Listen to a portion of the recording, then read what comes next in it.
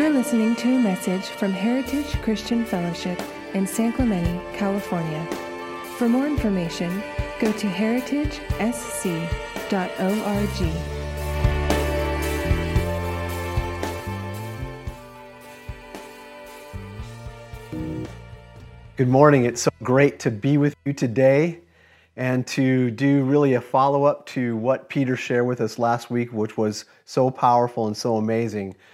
Last week, Peter talked about the story of the prodigal son and how God used the famine that occurred to bring him back home. And really, it was about the mind and the heart of the prodigal son. And we're going to kind of jump off that and move into another mind and heart study today, which is going to be, I think, good for us and help us in this journey. I wonder if you've ever heard the term "okay, boomer." It's a meme. It's a thing that's been on the internet now for a while. But basically, it says the definition is "okay, boomer" is a viral internet slang phrase used often in humorous or ironic manner to call out or dismiss out of touch or closed-minded opinions associated with the boomer generation and older people more generally. Here's an example. A boomer says this: "Kids nowadays are so allergic. Back in my day, we used to eat bees and wipe our face with poison ivy." The non-boomer, the younger generation, replies, "Okay, boomer." It's funny, but it's not funny. It's funny that that's how the younger generation often looks at us as boomers, that we're kind of disconnected, we're out of touch, we don't really understand a lot of what life is all about and what they're experiencing. So with that idea in mind today, I want us to jump into another important topic, and that's the mind and the heart of a father. Fathers and mothers, let's put it that way. So we know the prodigal son went out, the famine helped get his attention, he made the decision to return, but the transaction wouldn't have been complete unless the father had welcomed him. And so when we look at that, when we look at this story, I just have 4 characteristics that to me stick out about who the father was that I think are important for us to think about this morning. The first one was the father was a man of patience. We don't know how long the boy was gone from it tells us in the book of Luke, but we know that it was probably a long time. It was long enough to take all the money he had, to go squander, use it, to end up being on his own, homeless, and then going and hiring himself out to a farmer. So, but the key thing that it says is that no matter how long that took, the father was always patiently waiting for his son to come home, and he never ever gave up on that idea. The second thing that we can look and see about who the father was, his mind and his heart, was the father's heart was only filled with love. It says, and we've heard this story so many times before, and we know that even when he saw the son was far away but coming home, it says the father ran to him, which what a Jewish father would never do. It was just unbecoming of a Jewish gentleman. He would never do that, but this father did. And when he gets to his son, what he doesn't do is say, "I told you so. What were you thinking? How could you do this to me?" He basically just loves his son.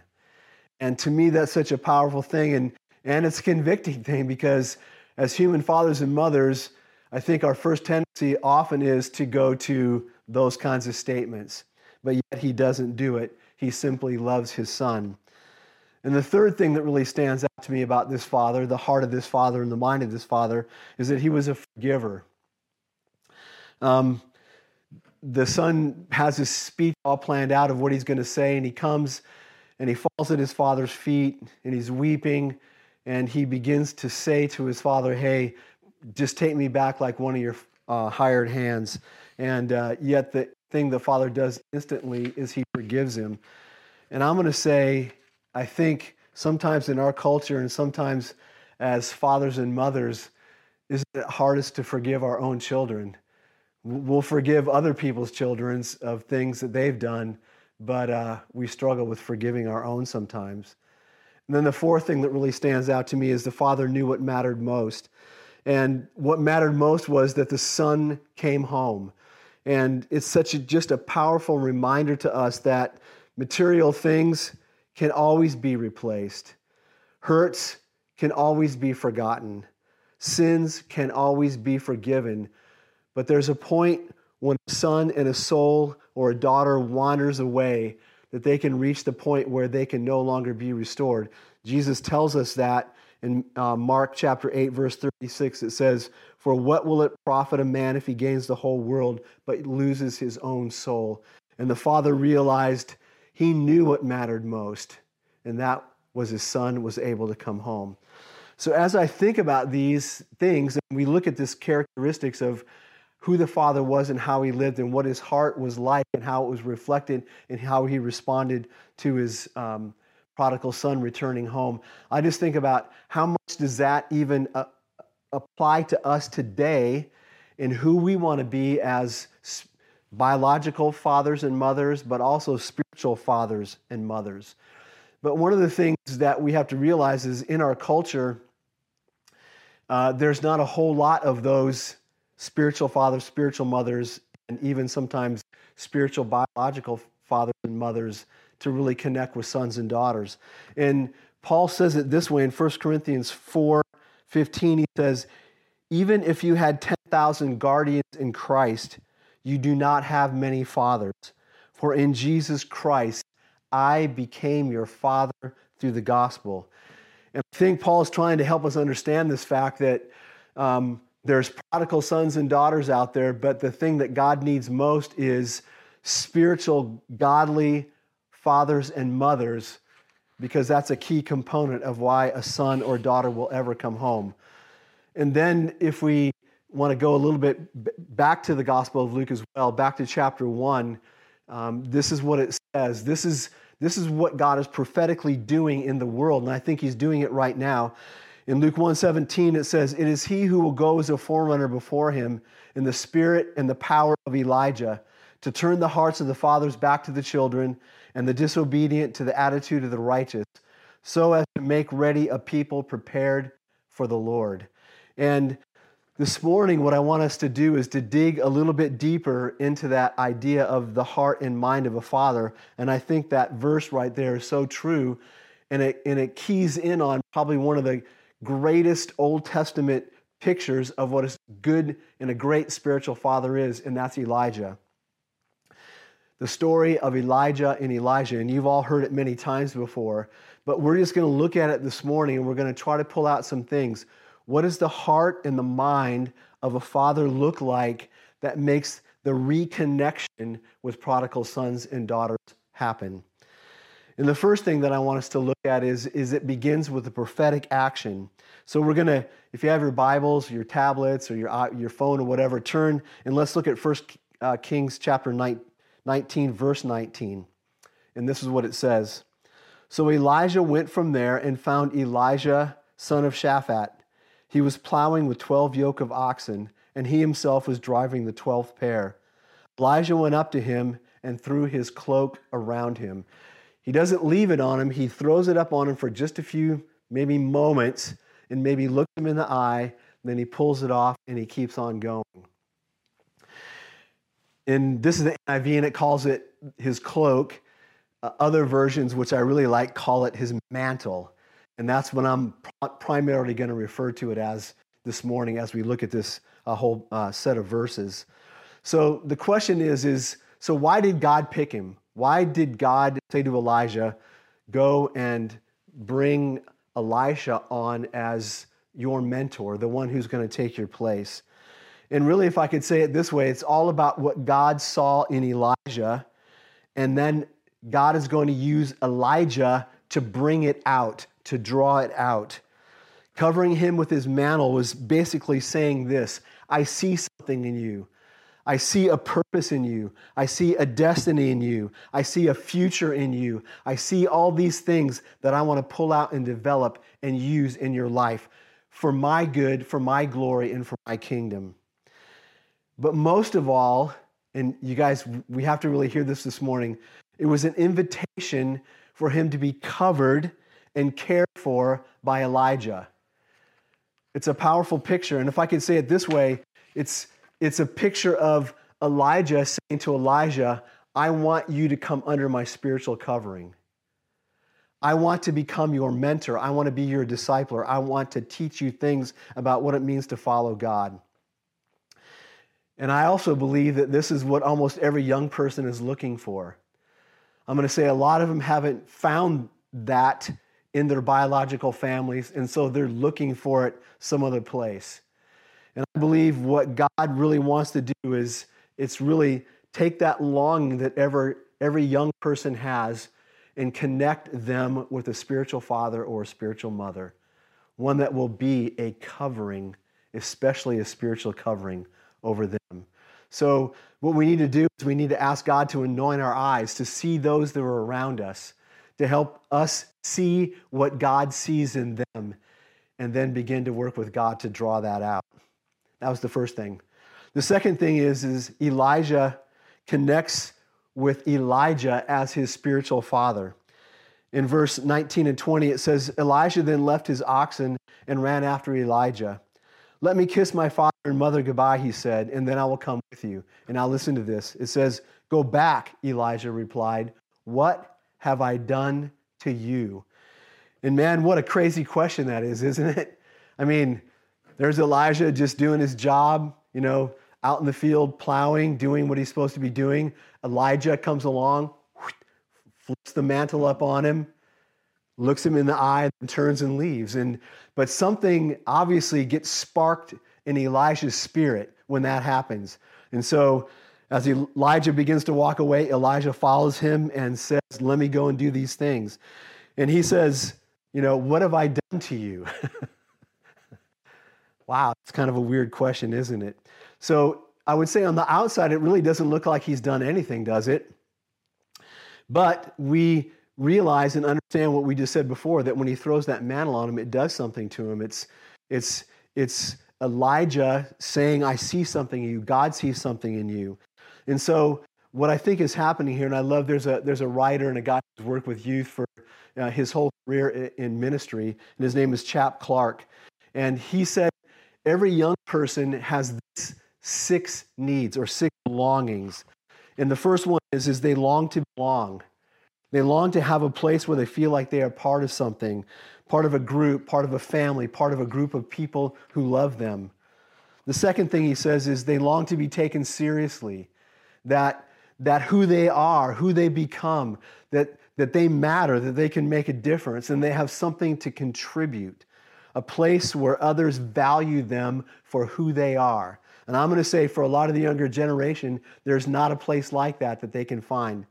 The third thing is they long to matter. They realize they have no real meaning in life. Besides being on the phone and doing all these other things, they're trying to find meaning, and they want to contribute. They want to make a difference, and they want somebody to recognize that they have an ability and that they matter. The fourth thing is they long to have a safe place, to have a place of security, to have a place to be just who they are, to not have to pretend, not have to perform for anybody, but just to be, and for people to love them for just who they are. The fifth thing is they long to be free and real and to be able to share their doubts. And I'm going to say so many of the studies and research so many of the Pew Research, and they when they talk to young people, they say the church is not a place where I can be real about my doubts. So we have to give them a place where they can be real. And then number 6 is they long to be wanted. And lots of times for churches, they can sense when the church just wants them to be part of a number. Like, oh, you're part of our high school group. You're one of 50, or you're part of our young adult group and you're one of 100. They don't want to just be a number. They long to be wanted for who they are and who God created them to be. So those are kind of the foundational things that we're going to work out from. So now in your Bibles, flip over to 2 Kings chapter 2. So all these things have happened. We're not going to look at them. Most of you guys, you know the story anyway. You know all the things that have happened. But now the prophets, the 50 prophets in the school of the prophets had been saying to Elijah, hey, you know that today God is going to take your master into heaven. And Elijah says, yeah, I know that's going to happen. So they're walking, they're together. And so go to 2 Kings chapter 2, verse 7, and I'm going to read to verse 14. It says, 50 men from the company of the prophets went and stood at a distance, facing the place where Elijah and Elijah had stopped at the Jordan. Elijah took his cloak, his mantle, he rolled it up, and he struck the water with it. The water divided to the right and to the left, and the two of them crossed over on dry ground. When they had crossed, Elijah said to Elijah, tell me, what can I do for you before I'm taken from you? Let me inherit a double portion of your spirit, Elijah replied. You have asked a difficult thing, Elijah said. Yet if you see me when I'm taken from you, it will be yours, otherwise it will not. As they were walking along and talking together, suddenly a chariot of fire and horses of fire appeared and separated the two of them. And Elijah went up to heaven in a great whirlwind. Elijah saw this and cried out, my father, the chariots and horsemen of Israel. His heart was broken, and Elijah saw him no more. Then he took a hold of his garment and he tore it in two, which was a sign of grieving. Elijah then picked up Elijah's cloak, his mantle that had fallen from him, and he went back and stood on the bank of the Jordan. He took the cloak that had fallen from Elijah and he struck the water with it. Where now is the Lord, the God of Elijah, he asked. When he struck the water, it divided to the right and to the left, and he crossed over. Man, there's so many prophetic things here that I really want us to grab a hold of, because if our heart's desire is to do what Peter encouraged and challenged us to do, to pray for prodigal sons and daughters to come home, then this is vital that we understand these things as individuals and as a church. So we're going to continue. The third thing that I want us to see this morning is consider the ultimate question that a father can ask. So in verse 9a, it says, when they had crossed, Elijah said to Elijah, tell me, what can I do for you before I'm taken from you? Man, I look at that and I go, what a question. What a powerful question that he is asking the man he's mentored and discipled. Before I'm taken, what can I do for you? And to me, this is a very, very powerful prophetic question that matters, I think, in so many ways today. And sometimes we wonder why there's so few people in the local church. Where are they? Where have they gone? Why did they graduate from high school and never come back? And part of, I believe, the issue is we don't ask them that question. As a church, as individuals, what can we do for you? And I think we have to ask that, but we can't ask it unless we sincerely mean it, unless we're willing to do something about it, if they have enough courage to tell us the truth and to share their hearts with us about how they really feel. What can we do for them? Over the last 6 years, I've been part of a church, and I took over as interim pastor, then became the lead pastor. And they were an older congregation, and one of the things they said all the time is we want the young people to come. We want the young people to come and be a part of our church. So I would ask them, okay, what can we do differently that will help young people want to come and be a part of our church? Well, the reality was they didn't want to do anything differently. They wanted to do everything the same, and yet they wanted young people to come. They weren't willing to ask them the question, what can we, as the older generation, do for you? So to me, it's the ultimate definition of insanity. The church wants young people to come and be a part of it, and yet we do the same thing over and over and over again, and we never ask them the question, what can we do for you? And so they don't come. But we do the same thing over again, and then we wonder why they don't come. That's insanity. The only way is when we're going to do something different, to be willing to honestly and sincerely ask them that question, and then be willing to do whatever we need to do to help them come home. Come home to God, come home to our families, and come home to church. God knew this was going to be an issue. In Malachi chapter 4, verses 5 and 6, it says, "Behold, I'm going to send you Elijah the prophet before the coming of the great and terrible day of the Lord, and he will restore the hearts of the fathers to the children and the hearts of the children to their fathers." And, the question we have to ask is why does God single out fathers? Well, almost every mother automatically gives her heart to her child. I mean, just think about it. The pain, everything that happens in childbirth, and the first thing the mom says after all that is "Let me hold that little baby." And she does. So God, I think, He's speaking to fathers today. He's speaking to you and He's speaking to me about what keeps a father's heart from turning towards the younger generation and towards sometimes his own children. Well, I'm going to say it's fear, it's pride, sometimes it's just out and out stubbornness. But I'm going to say lots of times it's because as fathers, we were never given what we needed, and we don't have what we need to be able to pass on. But that's part of what God's heart is to restore those things. So as a generation and as fathers, can I ask you this question today? Can we be willing to ask the next generation that question? What can we do for you? And I believe if we can do that, we will see a difference. We will see something happen in the spiritual realm and in our nation and in the church if we can respond in an honest way to really help them. The fourth thing that I want us to see is what a wonderful question that Elisha asked Elijah. What can I do for you? So he has got carte blanche. I mean, he could ask anything that he wanted, but he says this. This is his response in 2 Kings chapter 2, verse 9b. "Let me inherit a double portion of your spirit." And when he says that, it doesn't just mean a double portion or twice as much as something. It has a far greater meaning than that. And so we have to know that when he uses the word spirit, the spirit is a person. So you can't get twice as much of a person. But in the Old Testament, that would have been used in conjunction with the firstborn son. The firstborn son always got a double portion of inheritance.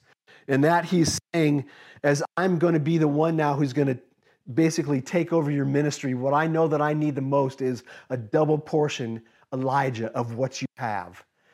And when I read that, I think lots of times it's like, would the younger generation ever say to us, "I want a double portion of what you have.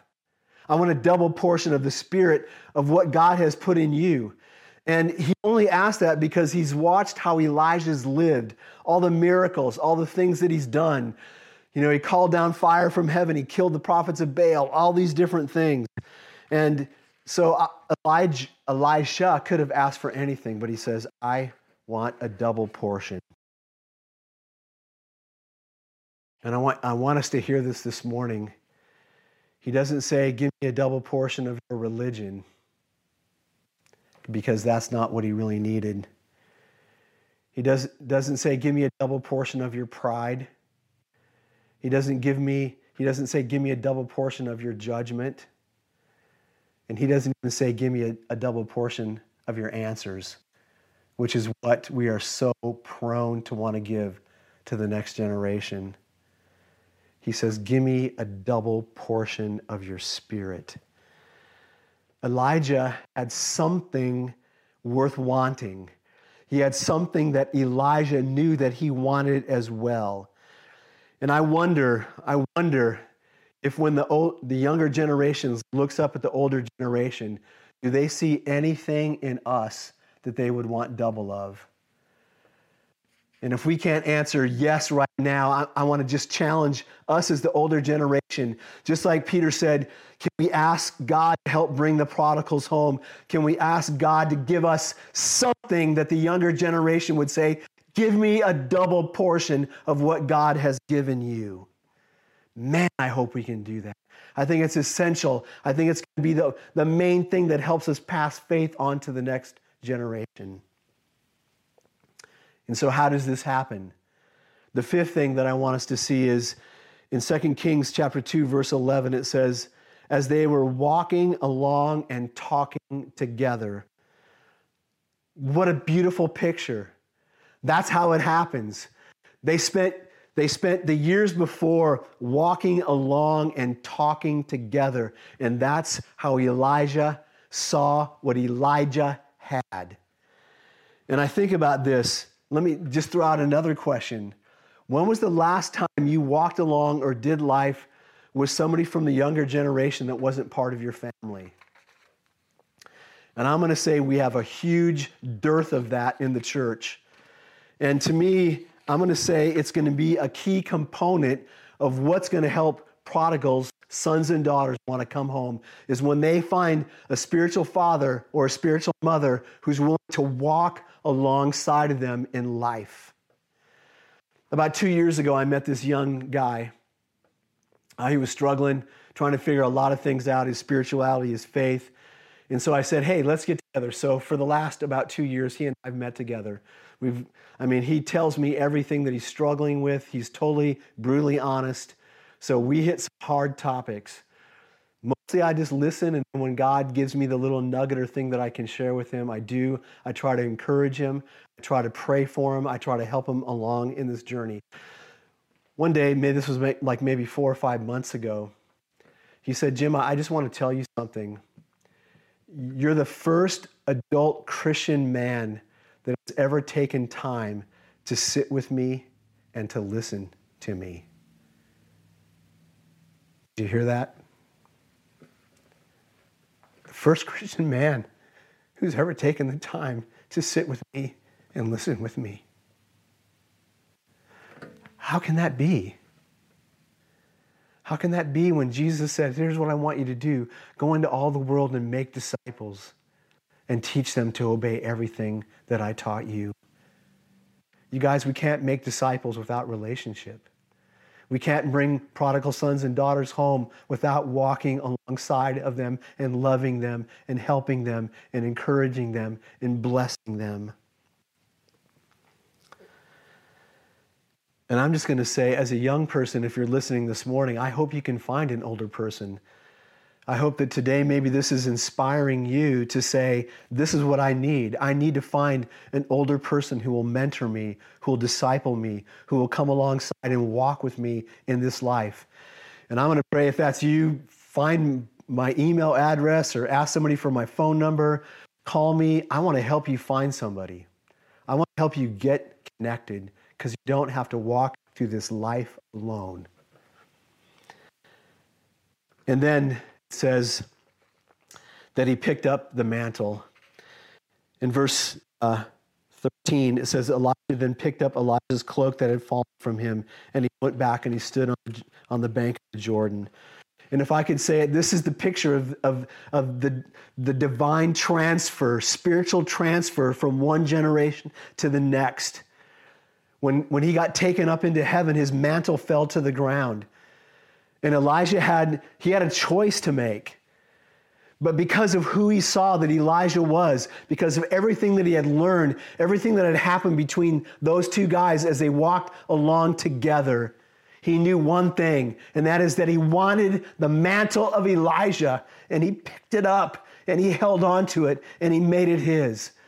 And I'm going to say, when we leave this earth, will someone pick up our mantle? Will there be a young person who's there that says, I want what he had. I want what she had. Oh God, I pray that that would be true. My dad died about 1.5 years ago, and there's 9 kids in my family. There's between grandchildren and great-grandchildren now, there's almost 100 of us. And we had a family reunion last June, and I had a chance on Sunday morning. We did our own church service, about 75 of us. And I used this story, and I talked about my dad. And I said, Dad had a mantle that was made up of 3 things: a love of God, a love of family, and a love of life. And I said, his mantle is here today, right now, and you have a choice. You can pick it up. You can pick up those 3 things, and you can take them with you, and you can pass them on to your children and to your grandchildren and to future generations. But the choice is always up to us. Will we pick up the mantle and will we take it with us? Elisha did. What a great picture. What a powerful thing. And right along with that goes the next thing that happened. And he says this. So he says, then he took the cloak that had fallen from him and he struck the water with it. And he makes this statement or question. Now, where now is the Lord, the God of Elijah? He asked. And then he struck the water with it and it divided to the right and to the left and he crossed over. The first thing that Elijah wanted to know was God with him. Was God with him just like God was with Elijah? And so what a great question. Where is the God of Elijah? Is he here with me right now? And I want to share something with you. George Barna did a study a few years ago, and he came up with 5 reasons why millennials don't want to come to church. But I just want to talk about the second one to you this morning. So the report is titled, Why Millennials Are Absent from the Church. The number 2 reason was God is missing in the church. And what the whole thing says is, it's not about performance. It's not about how great the band is. It's not about how decorated the church is or anything like that. When they come to church, they want to know they're going to connect with the living God. They want to know, is God real and alive? They want to know, where is the God of this generation? Is he here for me? Will I be able to know him and encounter him? And will he make a difference in my life? That's what they are looking for. Will he be just as real to me as he was to Elijah? And he's asking this too. Someday when I need a miracle in my own life, will God be there for me? And I'm going to say the answer is yes. God will be there for you. He will show up. He will do miracles. He will never leave you. He'll never forsake you. He will always get you through. And if I could say it this way, where is the God of Elijah? He's right here. He's right there with you, wherever you are right now. The God of Elijah is with you. And he's here today to speak words of life to you if you're part of the next generation. He's here asking you, do you want to pick up the mantle? Do you want to become a follower? Do you want to become sold out for Jesus? If you've been out there, or maybe even right now, you can be in church but still be a prodigal. Today's the day that you can say, I want to come home. I want to come back to the Father. I want what Elijah had. I want what this generation above me has. So I just want to say to you today, there's 2 things that we need to be praying for. We need to pray for prodigal sons and daughters to come home. And we need to pray that God would turn the hearts of fathers and mothers towards the next generation. And that when we see them, we would run to them, we would love them, we would walk alongside of them, and we would teach them the ways of Jesus. Amen. So just ask you if you would just please bow with me right now and let's pray. Heavenly Father, we thank you for this word. We thank you for the divine message last week that Peter shared.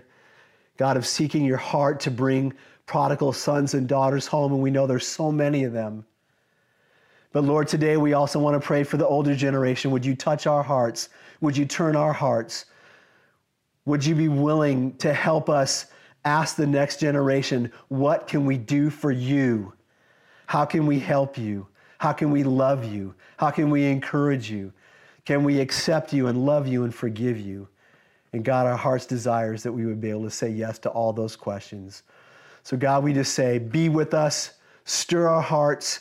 God, may this word go out with prophetic power today to change Heritage Christian Fellowship. And we just ask all these things in Jesus' mighty name. Amen. Thank you for listening. We hope you tune in next week. For more information, go to heritagesc.org.